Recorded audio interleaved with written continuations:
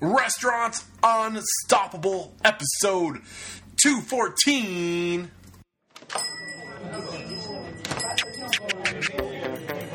Are you ready for it factors, success stories, failures, and bombs of restaurant industry knowledge?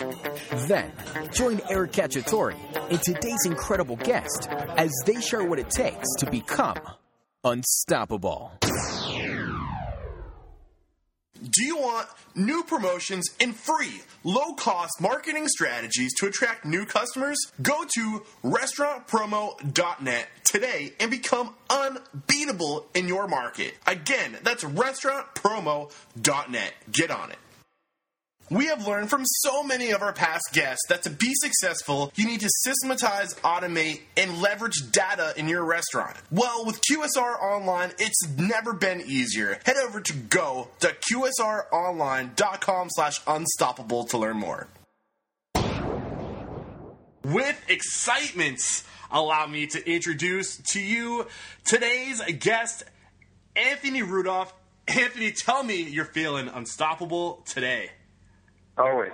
Every day. Never had a bad day. That's what I like to hear. In over 21 years of Anthony's career, he's been a student at the Culinary Institute of America, has been an assistant food and beverage outlets manager at the Doubletree Hotels, was a maitre d' for both Jean Georges, New York City, and Per Se, was a general manager for Per Se, and then in 2011 was promoted to the director of operations for the Thomas Keller Restaurant Group. Today, Anthony's passion project is Journey, where by bringing people together, they hope to empower restaurant professionals to take control of their career and to change the way the industry evolves. They're doing this simply by providing access to knowledge and resources. I'm sure we're going to learn a lot more about what you're doing with Journey. I'm super excited to learn more. I think what you're doing is awesome. But before we hear your story and what you're up to, let's get that motivational, inspirational, ball rolling with a success quote or mantra. Hit us. So I think success, for one, is a very personal thing to be designed for yourself.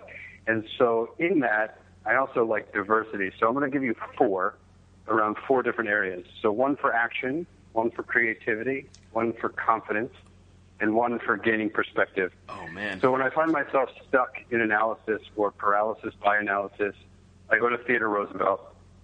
And a quote that he said was, in any moment of decision, the best thing you can do is the right thing, the next best is the wrong thing, and the worst thing you can do is nothing. And that always just kind of kicks my ass in gear to just stop thinking about it and just take action, get the ball rolling, and start moving, and then adapt from there. Absolutely. I love it. Secondly, for creativity, when I'm feeling stuck, good artists borrow, great artists steal. And it allows me to really sit still and realize that there really is no such thing as an original idea. So instead of sitting around trying to create one, look at the world around you and find out what pieces you can take from the world and make them your own, which is really the stealing component of that, is authenticity, of like digesting it and making it your own. Confidence, there's nobody better to go to than Kanye West. So whenever I need a little ego boost or a little confidence boost, I actually have a banner hanging in my office whenever I need this. It says, "My life's dope and I do dope shit," which just allows me to get into that Kanye place of like, we got this. I can do this. We're all good. I like that. And then perspective comes from a mantra that I never really fully understood, which is the early bird gets the worm. Because it's really a matter of perspective. Because in the alternate perspective, the early worm gets eaten. So sometimes you're the worm and sometimes you're the bird. And really understanding where you are and what perspective you're sitting in, really goes back to Stephen Covey of the 7 Habits of Highly Effective People, which is his 5th habit, which is seek first to understand and then to be understood. I love it. And so sometimes you want to be the late worm that shows up to maybe the carnage of all of your friends, but full birds, and you get to live another day. Awesome. We hit the jackpot today with success quotes and mantras, man. This is off to a great start. I love all of them. And, just that first one on action, so true. And I think so often people never evolve or grow as individuals just because they don't do anything at all. They just think about what they want to do, but they never pull the trigger. They never take a risk, and they're always just sitting fat, dumb, and happy in whatever job they have because they're afraid to just take that leap and to grow personally, whether it's getting the next job promotion or whatever it is. Like, take that risk. Do something. And I think that's just a great way to start off. But all awesome quotes. Man, this is going to be a great interview. I'm so pumped. So let's learn more about you. I kind of gave the listeners a quick aerial view of the titles you've had, the restaurants you've worked in. How did you get into the industry? Like, when did you know that this was going to be your career? So I was actually kind of pushed into it. In junior high, I was a horrible student. I hated school. I don't do well with authority. And I love to manipulate systems. And so school, naturally, is a great place to do all three of those things. And so I manipulated junior high so well that my counselor in ninth grade essentially pulled me into his office and was like, look, school's not for you. I really wouldn't think about college. You go to tech school, which was available at my high school, so I could go half a day to high school, half a day to tech school. He's like, pick a craft. Auto mechanic, carpentry, cooking. You'll always have a job. You'll always be employable. People always need houses. People always need food, and people always need their car serviced. And then, forget the traditional career path. And I said, okay, I can get out of school for half a day. That sounds cool. And I like working with my hands, and I was working as a dishwasher at the time in a couple local places. And so I picked cooking.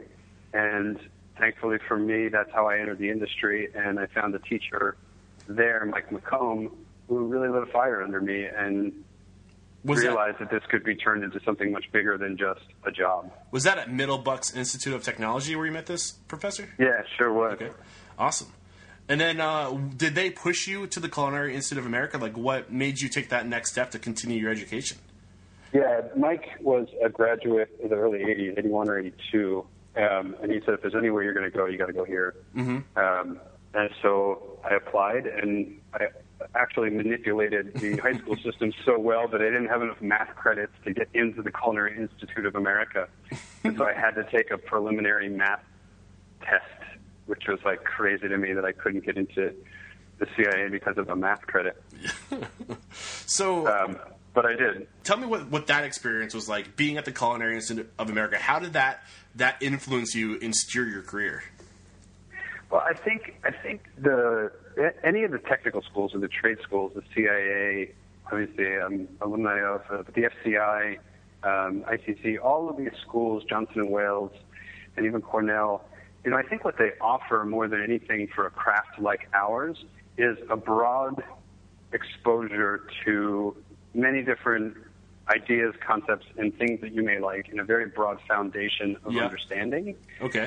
I don't think you become a master of anything getting out of these. And if you have that perception going into it or coming out of it, you're mistaken that you can just be a manager or start running places when you graduate. But really, I think they take 10 years of life experience if you were to go out and find all these different jobs and change jobs every year and condense it into a shorter program so that you can make smarter decisions.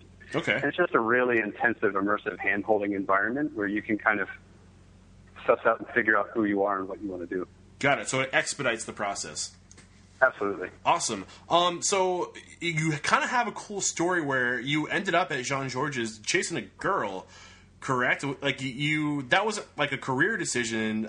You were chasing a girl and you left from Philadelphia to New York City. So tell us about that and how by chance you landed this great opportunity to grow your career. Yeah, I think the career aspect of it was that I wasn't really happy working in a hotel. And not because of not great working environments, it certainly was, but I like the spotlight, and a restaurant in a hotel will always be second to the rooms because the rooms make more money. And so I didn't love it, and my ex-girlfriend, who we dated in college, was working at Jean-Georges as a pastry cook. And I would go up and visit her, and there was a strong desire to get back together with her. And so I interviewed, and I got offered a front waiter position, which was the starting position in the dining room at Jean Georges, and I took it. And ultimately, I didn't know anything about Jean Georges. I didn't know anything about fine dining. I didn't know anything about the New York City dining scene. But I knew that she worked there, and I knew that if I worked there, my chances of success with her would be greater.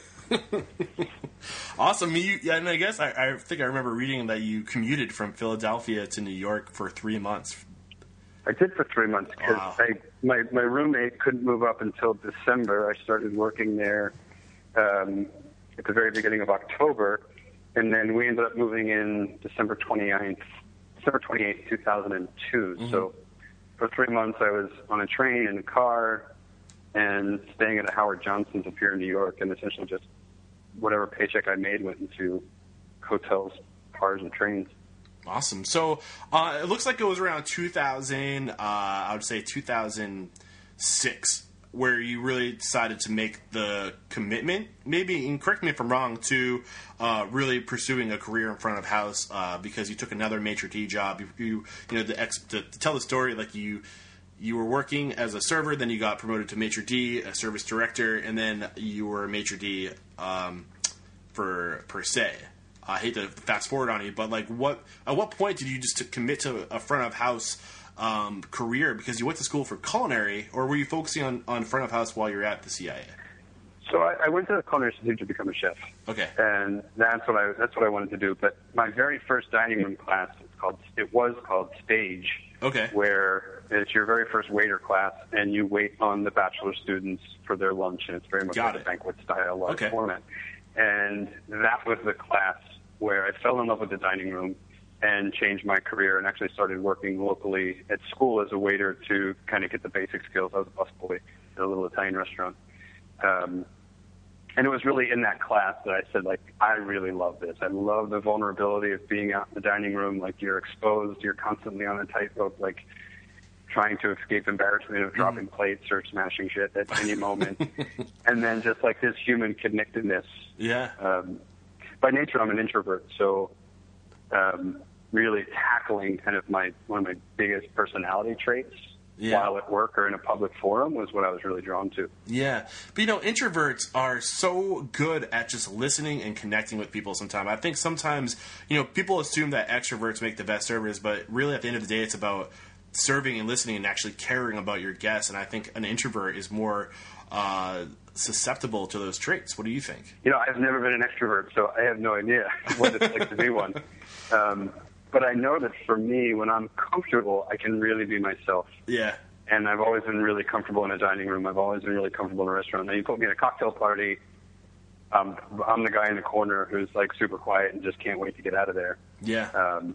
Maybe keeps my coat and always keeps a foot like close to the door. But you put me in a dining room, and I'm just really comfortable. Awesome. Because I can be myself and I can just connect. Now, looking at this timeline, and I love culinaryagents.com, by the way, because they've made my research so easy. There's this timeline of everything you've done I can just look at. It looks like you were super intentional. Like, you didn't really spend more than a few years, maybe 4 years at a time at your roles. I mean, talk to us about your career path and how was it intentional, the moves you were making to grow personally? Like, did you know what your end game was going to be, where you wanted to be? Not from like a role perspective. I didn't know what the end game was going to be. I don't think you can really control that. There's too many factors involved. Yeah. And I think as you learn new things, you gain new experiences and you gain new perspectives of to what's possible. And so, by forecasting too far out, you're actually limiting your future based off of what you currently understand to be true. Mm-hmm. I just knew that for me, what was really important is that I needed to go to work every day excited, loving what I do, and loving the people that I worked with. Mm. And I got that at Jean Georges. Awesome. And I spent 40 years with him. And, ultimately, I was there for 4 years. We had just received a 4-star review from the New York Times. Michelin just came to New York, and we got 3-star Michelin. And Jean Georges' brother, Philippe, is the general manager. Yeah.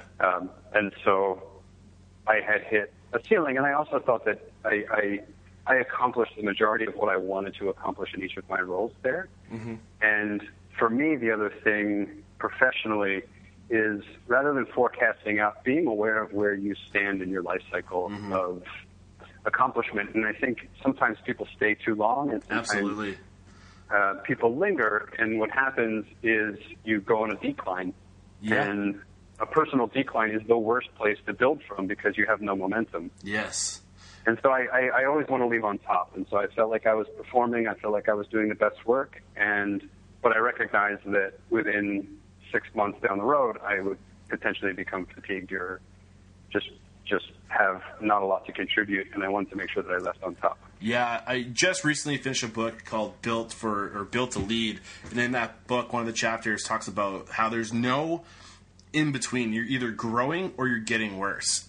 There's no in between. And in this industry, when you hit that point where you've, learned all you can learn, or where you don't feel like you're learning anymore at a particular, job title or location or just role at a restaurant, you've got to push yourself to constantly, just grow. Because if you get comfortable, you're not going to just grow as a professional. And I see that looking at your timeline, how you didn't get too comfortable. You're always pushing to grow, and I think that's just a lesson we can all take away. Yeah, and especially when you're in the position of hiring people, I think the idea of experts is overrated. In that, for me, it's about drive.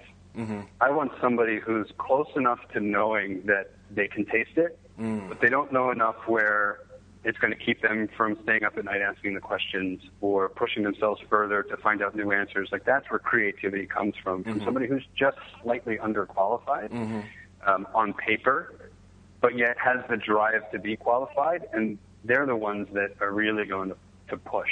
Yeah. And I always felt I was lucky enough to find myself in that career at each step in my career, and then also have mentors that could recognize that in me and provide the opportunity to take the next step. So let's fast forward. I want to leave some time for the other questions. But first, I just want you to tell us quickly about your current project, Journey, why you started that, and your mission behind that, real quick. Yeah. So first, what I realized as I grew throughout my career was what my personal mission was. Like, why do I exist in this world, and why did I choose the career that I chose? And so I fully define my mission in life is to really give people guidance and support along the path to living their dreams. That's what I loved coming in every day, was finding the staff and helping them achieve their goals in life and helping them achieve their mission, which was a great role to be a manager because you really have the platform to be able to do that. And so Journey is a natural extension of that. As is the Welcome Conference, which I do with Will Guidara. It's really a forum where people can find resources to be empowered to live their dreams. Which awesome, man. I think life and the world, as a young kid, they push you, like, do what you love, do what you love, do what you love. But then when it really comes down to do what you love, I don't always find that the world's there to support you in doing that. They kind of push you into the safe box of stability, not pushing to do the things you love. So trying to I create really want to help people workers, not fulfill entrepreneurs. Like, that's how I see it. Like, when we're going through and we're evolving as children, it's like society is trying to put us into the mold of, like, to fill jobs, but not really pushing to be entrepreneurs, to be our own unique individual. Would you agree with that? Yeah, I mean, as a kid, you don't dream of safety. You dream of, as a boy, you dream of firefighting and police officers and, like, all these, like, fun, notable things. Yeah. And then, when it comes time to get actually into, like, the school system, it's all about testing and SATs and then stability and career and what opportunities provide you the most opportunity for income and the most stability for a family. And it's just like, to me, that's not where magic happens. No. Awesome. And I'm so happy you shared how Journey is your why.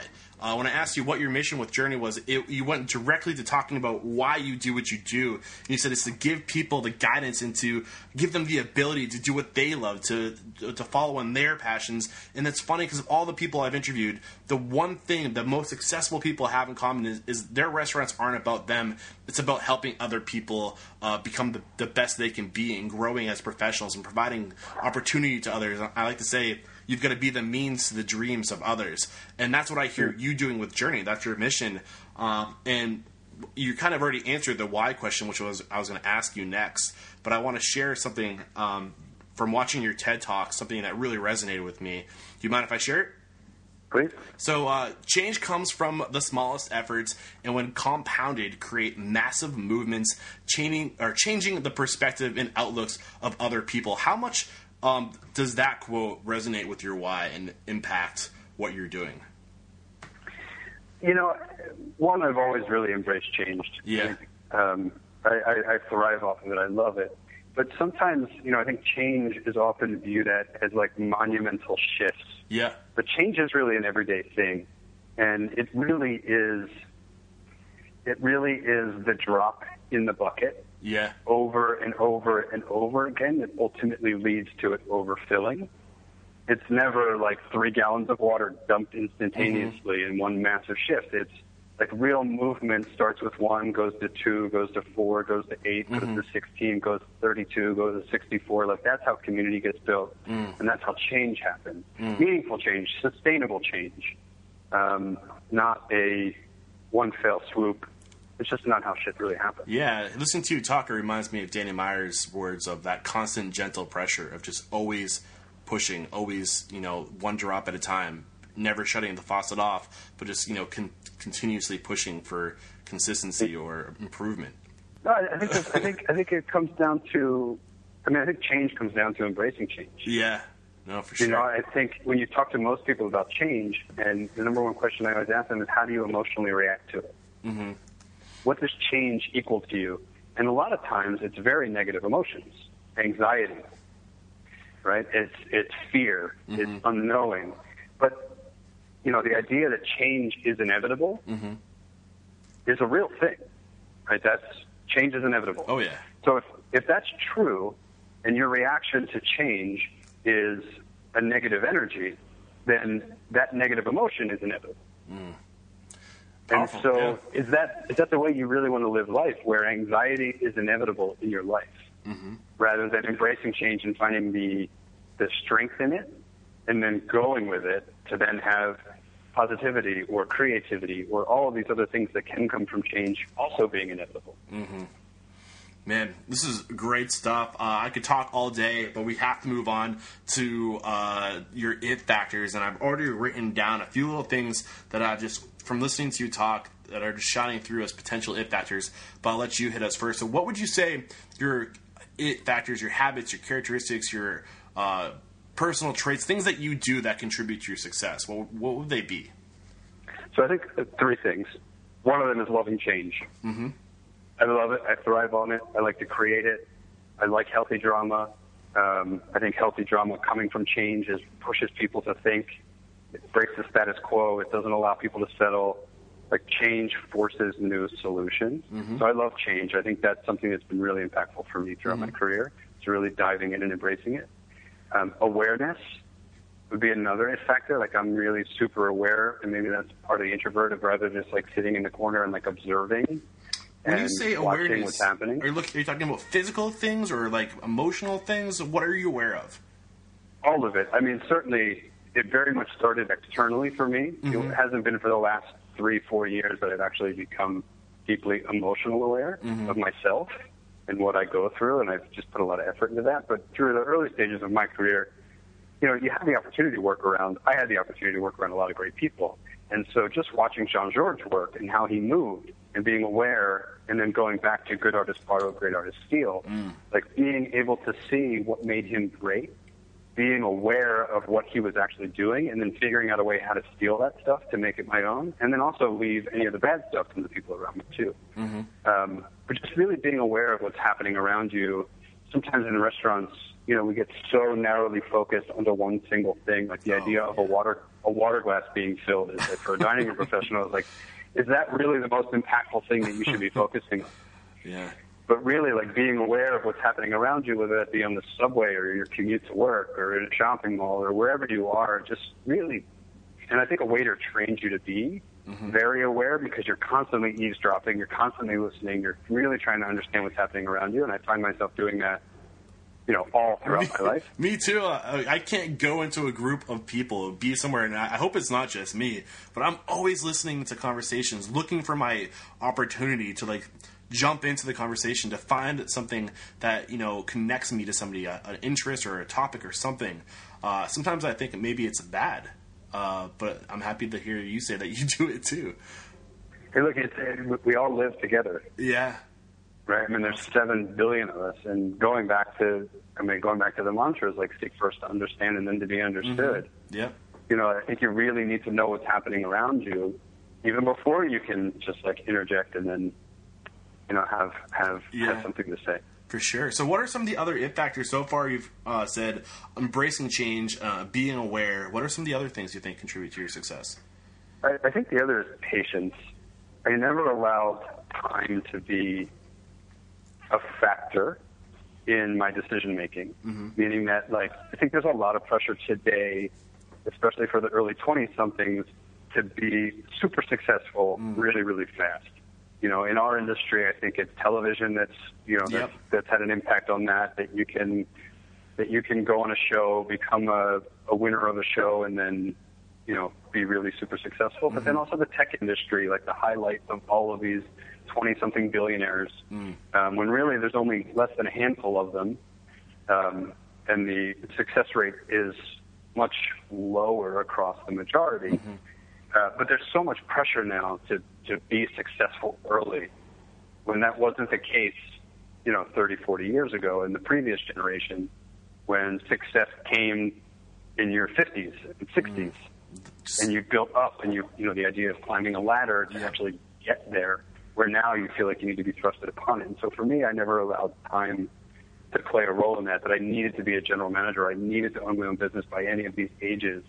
It was really based around having the proper skill set in place, which allowed me to be patient.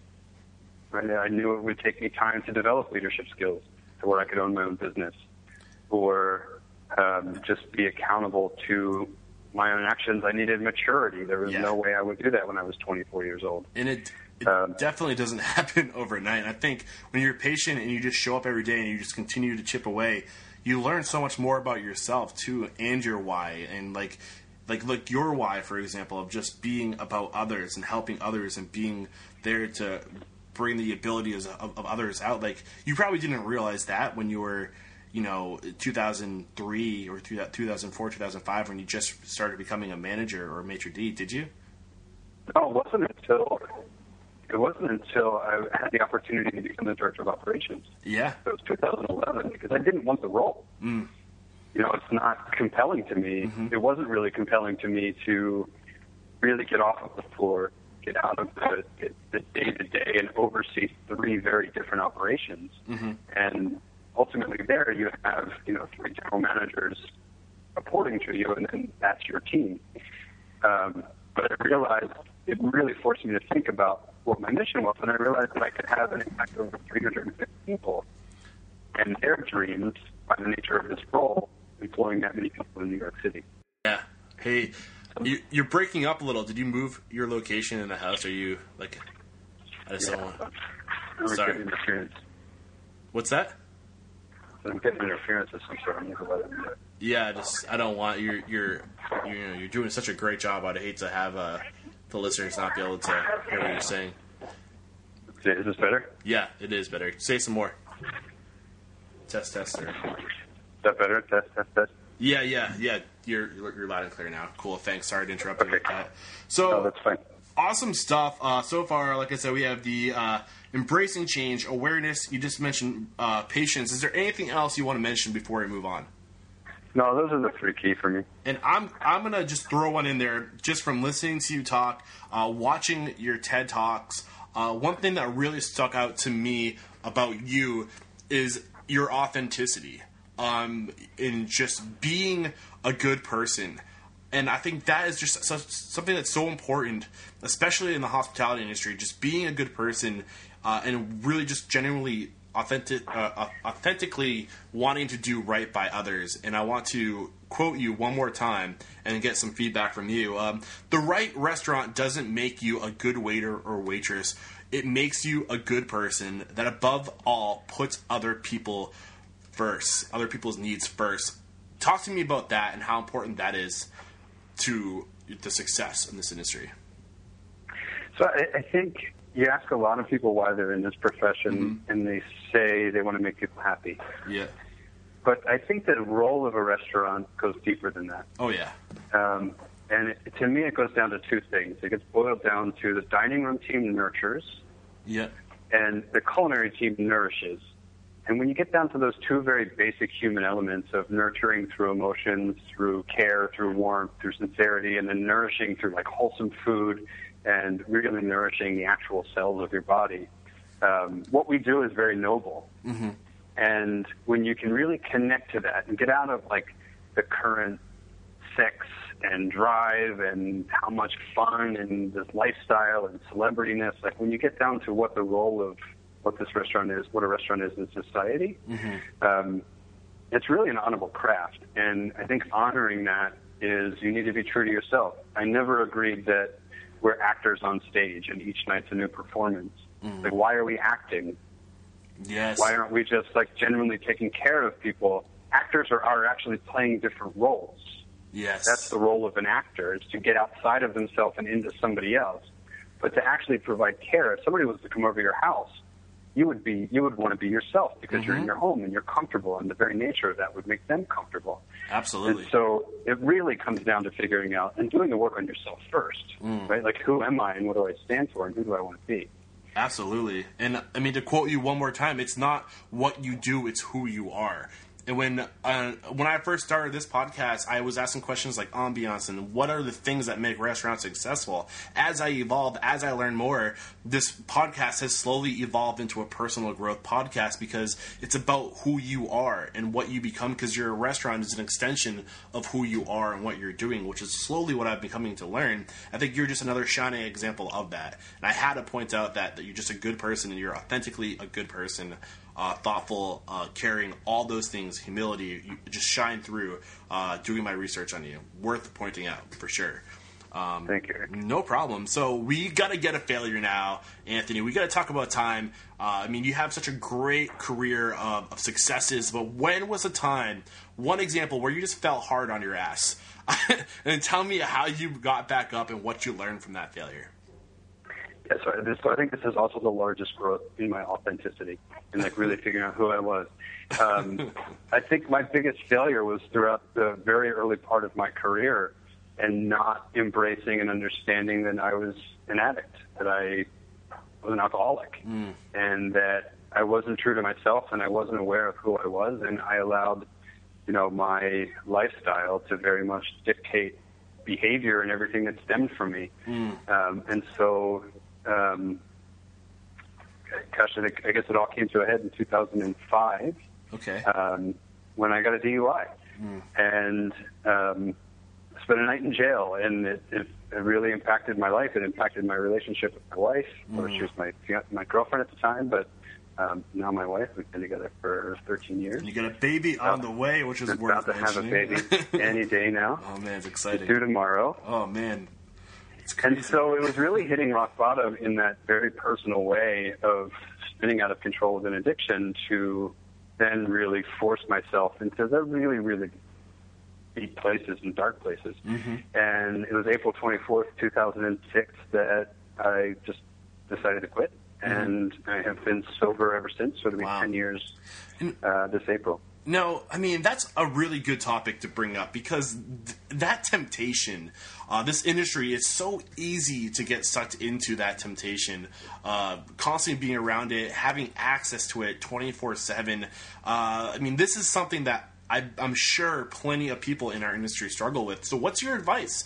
I mean, what would you say to that person who's listening right now that might be thinking to themselves, like, crap, maybe am I denying it? Like, what advice do you have for that person? Well, there's a couple things at play here. One, we choose this industry a lot of the times because we have those personality traits. Right? This is a very high-risk, low-reward environment. There's not a lot of financial gain. There's not a lot of time gain. I mean, there's a lot of odds against you, and the odds of becoming really uber successful in this industry are very small. So by nature of picking something that's high risk, low reward as a profession, already embeds a little bit of to her personality traits. Secondly, I think ingrained in our culture of a profession stemming from the military, going to the brigade system, and then having that mentality all the way through, that vulnerability is viewed as a weakness, not as a strength. And so if there is any inkling of anything, just, I think, the first step is really just asking for help, which by nature of our profession is really the hardest thing, whether you view yourself as a service professional who always takes care of people, therefore you don't have a place to ask for anything, or in the culinary environment, like going through a brigade system where, vulnerability does not equal. Who did you ask? Where did you go to get help? I didn't. I got a DUI, and I had to go and do through all the programs, and I went to a Stop DWI program. Yeah. And this guy, Angel Velez, just beat it into my head that I was an alcoholic. And he just kept going and kept going and kept going and kept going. And finally I said, you know what, maybe this guy's got a point. Nothing good comes out of it. Nothing good ever certainly happens at 4 o'clock in the morning. And, there's a point here. And I had a choice that I could give up on everything else that I had in my life. And I saw that road play out. Or I could, give up this one thing that I thought made me who I was or was an endearing part of me. But I didn't. I didn't ask for help. It was forced onto me. Now, you said this was 2005 when this happened, right? Yeah. And I just want to point something out. January 2005, you were service director at John George. So you maybe, I don't know if there's a tipping point here, but it seems like after that, the time you chose to quit drinking and become sober, that's when your career really seems like it started to take off. You became the maitre d' of Per Se, you were a general manager of Per Se, and all these things started happening in much shorter times, like 2 to 3 years. Looks like you really just started to get focused. And do you think, how is your life different now because of your decision to quit? Like, how are you better because of it now? My entire lifestyle changed. The biggest impact was my relationship with my wife, and really being there for her. There already wasn't enough time committed to her, right? Because I committed so much to my work and my career. And then the time that I did commit to her, I was either hungover or, we were at a bar and she doesn't drink. So it was very much revolved around that habit in my life, or that addiction. And so that was the biggest change. And, I think once you're on solid footing with yourself and then your most intimate relationships, your career can certainly flourish and grow. These are all things that ultimately hold you back because your whole life needs to be in harmony. Anthony, you've crushed the first half of this interview. We're taking a little bit longer than usual, but I just don't want to stop you because you're just on a roll. We're going to take a quick break to thank our sponsors. We'll be right back. Looking to increase sales in your restaurant? There's only 3 ways to make that happen. Attract new customers, increase check averages, and increase the frequency your customers visit. RestaurantPromo.net gives you free case studies, strategies, and how-to guides to do all of the above. RestaurantPromo.net is your go-to place to get ahead in business and in life. Again, that's RestaurantPromo.net. Get on it. Systematizing and managing your restaurant can be difficult. Between service providers, software, and people you employ, you can find yourself in these processes spread all over the place. What if you could bring all these systems and processes to one place, where you could easily manage and automate it all? Well, now you can with QSR Online. For over a decade now, QSR Online has been helping restaurants minimize their costs and gain time back in their lives. To learn more, head over to go.qsronline.com/unstoppable. All right, we are back, and you're going to drop some bombs of knowledge on us. I cannot wait. The first question I have for you, Anthony, what advice do you have for funding a restaurant? You've worked with some great people. Maybe just through that experience, you can show us what we should be doing to get that initial capital. So I think the hardest part of funding is recognizing that you have the power also to say no, even if the person says yes. And I think too often, we put ourselves, anybody who's trying to raise money, put yourself in a position of like asking for money. And then when somebody says yes, there's this instant validation of like, oh my God, I got a yes. Yeah. But is that person really the right person? So important. And you're getting married to this person, right? I mean, hopefully you're going to have to make a bigger decision down the road than just the initial investment, whether it be expansion or more money or what to do with all the money. And also, you may have to make some really shitty decisions with them. And I think too often, and I've made these mistakes as well, is that, we get so looped into getting the yes around the funds that we don't actually think, like, do we actually want this person's money? Do I want this person in my life 10 years from now? And recognizing that you have the power also to say no if you don't think that person is the right person. There's a lot of money out there. It may mean you have to grind longer. It may mean you have to get creative and do some different things. But, too often we give up the power and just say yes. Yeah, and just to extend on what you're saying, take that time to find out who you are, too, because if it's so important that you're finding out, you have to accept the money from the right people, that they're aligned with your core values and your vision and all these things that we just don't often take enough time to really write down and commit to writing. I mean, do some soul searching. What are your core values? What's important to you? So when it does come time to say yes, does this person align with what I'm all about? And when you take the time to do that, your decision to yes or no must be, I'm assuming, would be way easier. What do you think? Yeah, and you're going to get a lot more yeses because you'll be able to connect with the person that you both share the same vision for, the same mission on, and you'll be able to connect on a much deeper level than just, hey, does your pro forma look good? Can I make money off of this? But really, do we believe the same things, and are we going to make the same choices? And a lot of investors, especially in restaurants, bet on the lifestyle more so than money, and they bet on a horse, and they got to be able to connect and believe in that person. Awesome stuff, yeah. So the next question I have for you is on the topic of working with people. Like, this is such a people-dependent, people-focused business. So what's your advice on either hiring, managing, or retaining people? So it all goes back, I think, what you just talked about, too, is finding out what your personal mission is in life. Like, that's the first step.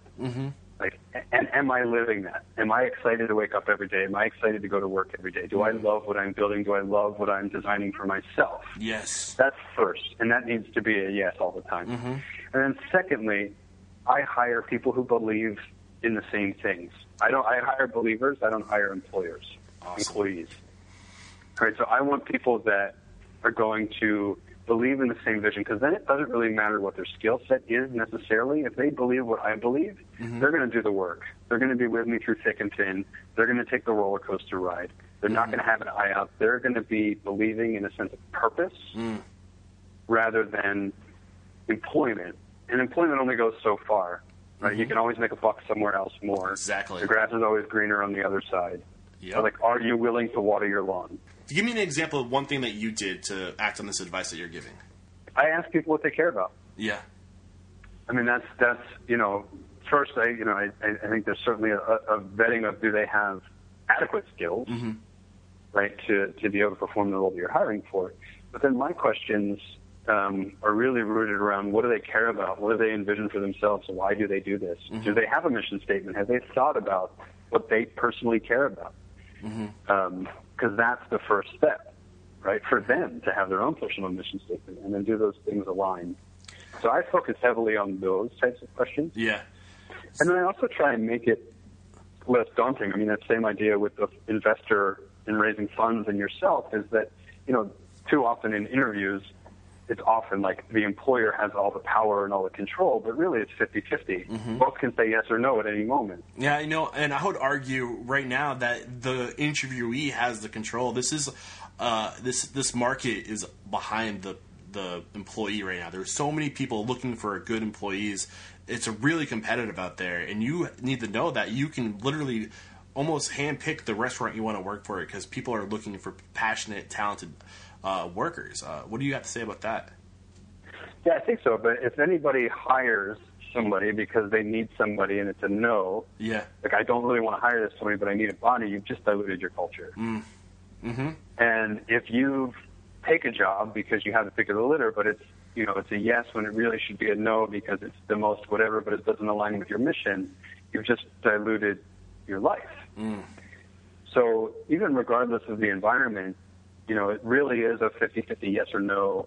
And I always need to qualify this, that this isn't about somebody who needs to make a paycheck to pay the bills, to sustain a family, and to put food on the table. Yeah. Like, that's entirely indifferent. That's an entirely different conversation.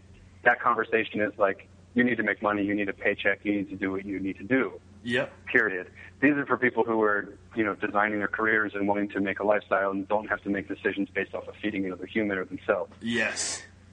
Awesome. But in that, does this person do that? So what I do in interviews is I try and make it as comfortable as possible. I hate barriers between us. I hate sitting across from a table. It's a power play. I'd rather take them out for breakfast. Yeah. And actually have a meal together, and how do they act and how they perform, and are they comfortable? Are they themselves? Are they giving me standard boilerplate answers? Like all that stuff. Like, are you being authentic? Yeah, this is all such terrific advice, and I'm really trying to display some self-discipline here because I just want to keep on going on this topic, but I want to respect your time. We're already at 45 minutes. We got to go on to the next question. If you want to learn more, just go to journey.com or my journey. Or is it your journey? I'm sorry, yourjourney.com. Yourjourney.com. Yes. Or send me an email at anthony@yourjourney.com. Yeah. And I'm happy to Awesome. talk and answer any questions. Beautiful. Great stuff. So the next question, what are some current changes in the industry that you're experiencing or you're seeing, and what is your advice for us to be ready for those changes? The biggest one will always be labor. Mm-hmm. Will always be labor in the labor pool. Mm-hmm. And certainly over the next 5 years, it's going to be really challenging. But it's something we did to ourselves. Mm-hmm. Over the last decade, the boom of the industry, we hired people who weren't ready and put them in leadership positions, and then ultimately they were leaders to, say, 30 people, and they taught them the wrong way. Then those 30 people went out and became leaders, and then they led people the wrong way. So we had this massive dilution of quality leadership. And so now what we're seeing, I don't think is so much a product of a lack of labor at the hourly employee, which I do think exists, but it's also a lack of compelling leadership to be able to manage and train and right the ship.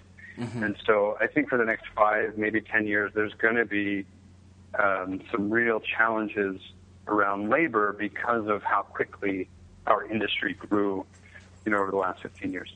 So real quick, what are some of the things our listeners can do to prepare for this challenge, this labor challenge? What can we do personally so we're not going to be as much of a victim 5 years from now? Stop the dilution is the first. Let's fix the problem, which means going internal for your training system, not putting a warm body in place when you're short, putting a priority on culture. Mm-hmm. And, really harnessing the strong people that you have and supporting the strong people that you have. But it's not a quick turnaround. It's not, you can't build culture overnight, and you can't train people overnight. It's a craft. So it's years of process and learning. Yeah, absolutely. And I think people try to cut corners way too often and really just don't give that attention to the training and to the long term, the long outlook of their company. Awesome stuff. The next question I have for you is on the topic of how do you balance work and life? I don't. All right. So what can we do to, survive and stay sane if we are not balancing it? Stop balancing it. It's not... by nature of this whole idea of work-life balance, you're pitting these things against each other. So you're creating this internal conflict between your work and your life. Why isn't work part of life? Why isn't it just life balance? Absolutely. So just the nature of the idea of creating work-life balance is something that's also already always bothered me and kind of pissed me off of why isn't work-life and why are they separate? And why am I creating this internal teeter-totter of conflict within myself that I need to feel guilty when I'm at work about life, and I need to feel guilty about life when I'm at work? And, aren't they just one? Mm-hmm. And so it's really about creating harmony within your life, and are you being accountable and honest to all the areas of it? So how do we do that? How do we create that harmony? I was guilty with my wife of telling her that she was my number one priority, then working 80 hours a week. Yeah. I was a liar. So I was a liar. So what did you do? Did you just become honest and say that work is your number one priority, or what? What are you suggesting? I'm sorry, I'm just trying to make sure I'm getting. No, clear. it's fine. Yeah, no, I think truth right? And actually being honest with what your situation is. And look, it's okay if work and your career is your number one priority. But maybe you don't want to find a partner who won't be a part of that ecosystem. You know, and so you actually have to make a choice there. For me, like, I was very selfish in that regard. Like, I wanted work and I wanted her because I loved her, but I wasn't ready to yield to the life that she wanted. And, you know, ultimately for me, and I think a lot of this came out in 2006, was also saying, okay, like, I really do want her to be a bigger priority, but I'm not taking any action, so I need to take action on it. Yeah, and now is my journey or your journey a part of yourjourney.com? Is that a part of you changing your lifestyle to be able to take action, to free up time so you can focus on your life? It certainly is. I mean, I get to design it, right? I'm in control, so I can design the hours, I can design my effort, I can design the timeline in which it's successful or markers of success, so that I can be with her and my soon-to-be baby girl. But it started back, you know, when I was a GM and then the director of operations at Per Se, where a lot of times, you know, the choice was I wanted to be there at 9 o'clock in the morning to see the doors open, and I wanted to be there at 2 o'clock in the morning to see the doors close. Yeah. And that was purely my own control freak. Yeah. I realized in that I wasn't doing myself any favors, I wasn't doing my wife any favors, and I wasn't living my mission of helping my managers fulfill their dreams because I was micromanaging everything. Yeah. So how are you different now? What are you doing now that's different to not to be able to spend time with your wife, or not now, I guess, because your focus is on Journey, but then when you started to make the transition, what were the things that you're doing differently to create time for your wife? Well, at work, I chose what it was that was really important to me and how I was going to spend my time, and then delegated the rest. That's the word I was hoping you'd say. So important. Any quick advice on delegation before we move on? Just do it. Just start doing it. Are there any resources? There's no good way to do it. Practice. Yeah. Awesome stuff. Really, Great. just give somebody a task, see if you do it, allow them to fail.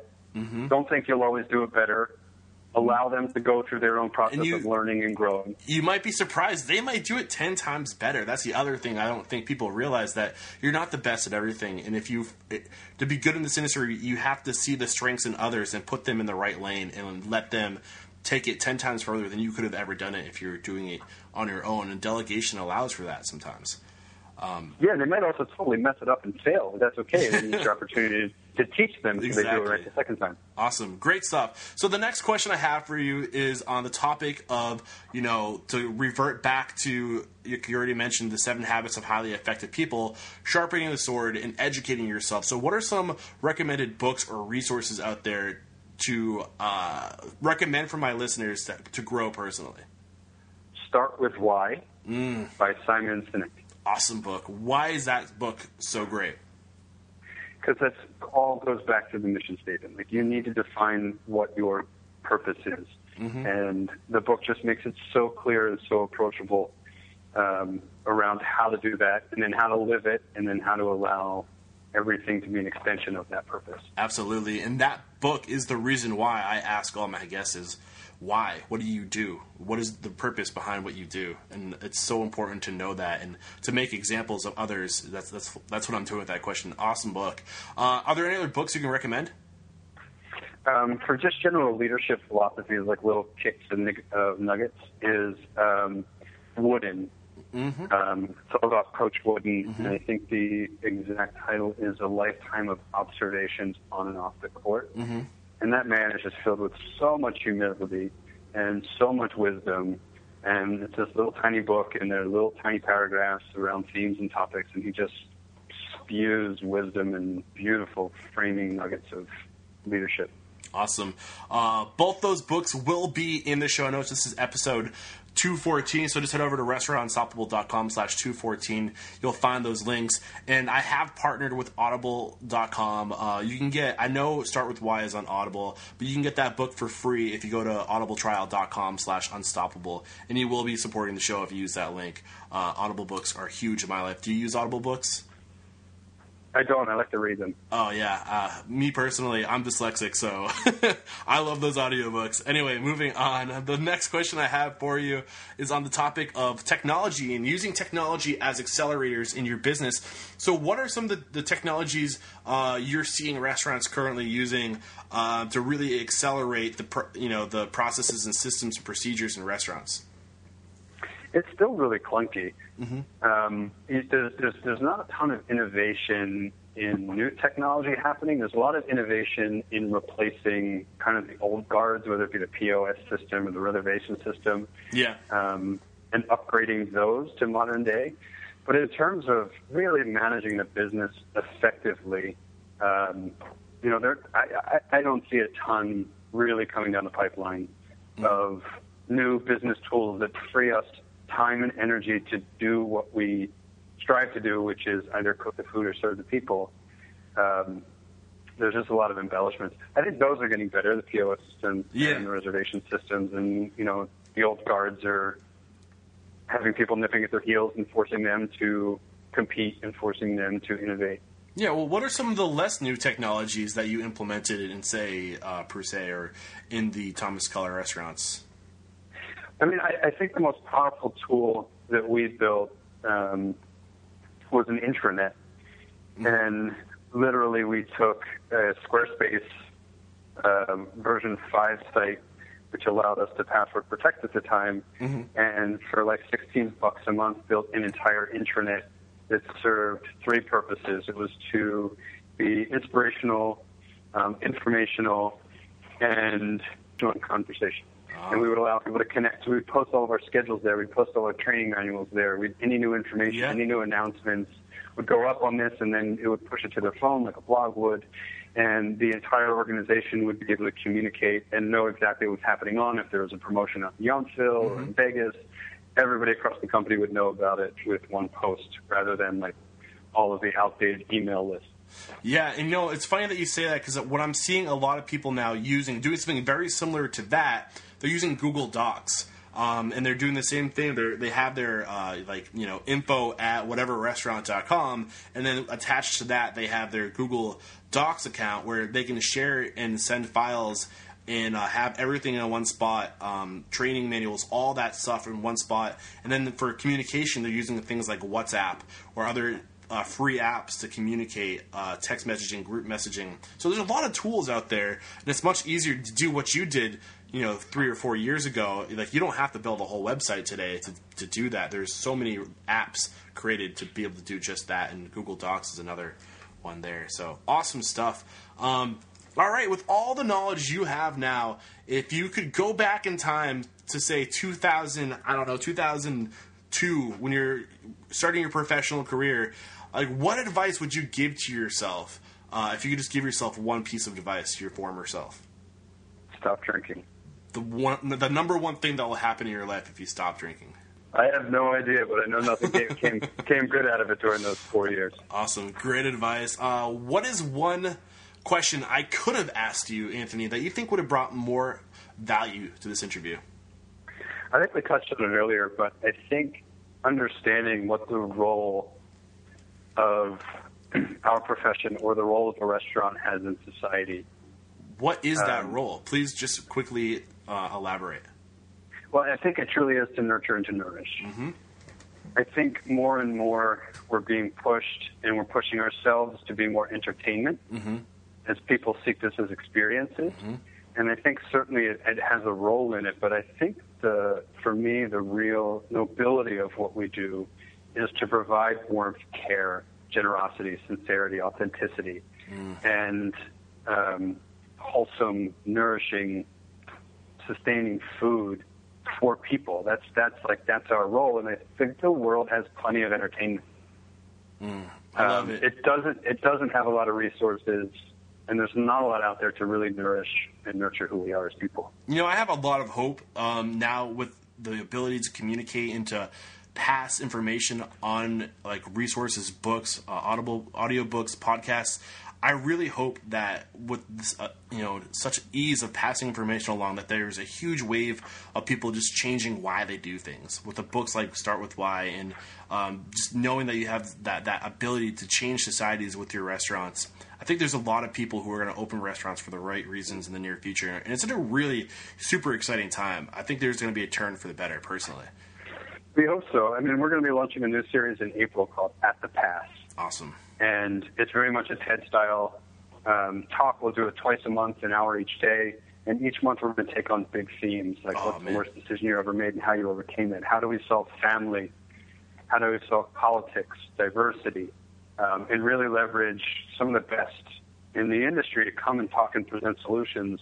And we're going to stream them all live on the website. Please tell me when that happens. I would love to help you promote that. All right. Well, you've been awesome, Anthony. Such a great interview. We've learned so much. We're all better after listening to you. We're going to wrap it up, and we do that by just calling out somebody you admire in this industry, somebody you believe will just make a great guest mentor like you have made for us today. I think there's two. One in actual restaurant operations, Jeff Katz, who works for the Battalion Bastianich Group. He's doing some really cool things. He's an innovator, and he's a great general manager, but also an innovator, and he's developing a product that I think is pretty cool. So he's one. And then Adam Hyman, who is the founder of Code, which is an app that's currently in London that's going to be launching here, but essentially it's friends and family for restaurant professionals.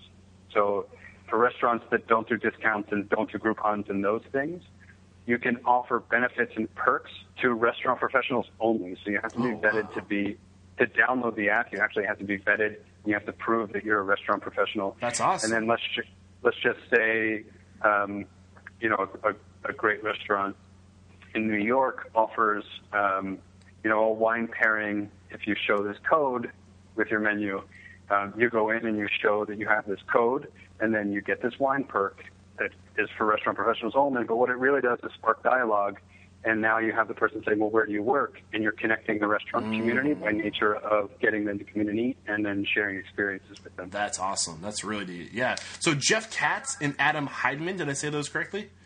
Hyman, yeah. Awesome. Look out, Jeff and Adam. I'm coming after you. Would love to get you on the show and let the folks at home know how they can connect with you. If they're interested in learning more about yourjourney.com, where can they go to find out that's a good resource for them? Just give yourself one final plug. Just go to yourjourney.com. Everything's there. Yeah. Or shoot me an email if you want to learn more, Anthony@yourjourney.com. I'm happy to make time. Awesome. Again, this is episode 214. I'll have those links in the show notes. Just head over to restaurantunstoppable.com/214. They'll be all right there. Anthony, thank you. Thank you so much for taking the time out of your super busy schedule. You're about to have a baby. I mean, you must be stressed out. Like, I'm so grateful to have you join me today, and just thank you so much. My pleasure. Thank you, Eric. Cheers. Anthony Rudolph, thank you so much for being a guest mentor today, taking the time out of this busy and exciting part of your life. You've got so much going on with the baby coming and, just managing and operating yourjourney.com. I just know you're busy, and that's why I'm so grateful that you took this hour to make us all better, to be a guest mentor, and man, were you valuable. So many great lessons in this episode. Some of the lessons that really stuck out to me was that lesson on just taking the next step in your career. Don't get too comfortable in one place in your career. You're either growing or you're going backwards. You're getting worse. There's no in between. There's no in between. And I think just seeing you in your career, Anthony, you're just a shining example of that. And then also, why do you need to look at your life in your career as two separate things? Make your life better by finding a parallel, or looking at your restaurant that you're in as a mechanism or a vehicle for your passion, to do what you love, to make your life and your career one of the same. I think that was another great lesson to take away from today's interview. I mean, those are just a couple of them. This interview was packed full of great, invaluable lessons. Awesome stuff. If you want more interviews like this, there's a few things you can do. You can support the show by just listening and spreading the word and telling other people about this free resource, this free melting pot of mentors. You're the average of the 5 people you surround yourself with. Now you can surround yourself with the best this industry has to offer as far as success goes. Like, it's just a click away. Give me a 5-star review on iTunes and Stitcher Radio. Those ratings and reviews go so far with getting the show recognized, and that really helps. That social proof helps. Shoot me an email, eric@restaurantunstoppable.com. That's Eric with a C. I'm always looking to connect with my guests. Tell me what you hate. Tell me what you like. Tell me who you think I should have as a guest. Tell me what you're struggling with. What's your biggest pain point? I'll have an expert come on the show to learn, to teach us so we can learn together. But it all starts with you guys engaging me and using me as a resource. I'm here for you. Don't forget that. And then use my links. If there's a product or a service that you want to take advantage of, that you want to learn more about, use my links. Tell whoever the service provider is that you heard about this tool through Restaurant Unstoppable. They may give me a kickback, and that all goes towards just covering the expenses that it takes to operate this podcast. So those are the things you can do. Thank you so much for joining me today. Always a blast. Always just a great lesson around the corner. And I can't do it without your support. So thanks again. All right, guys. Until next time, peace out.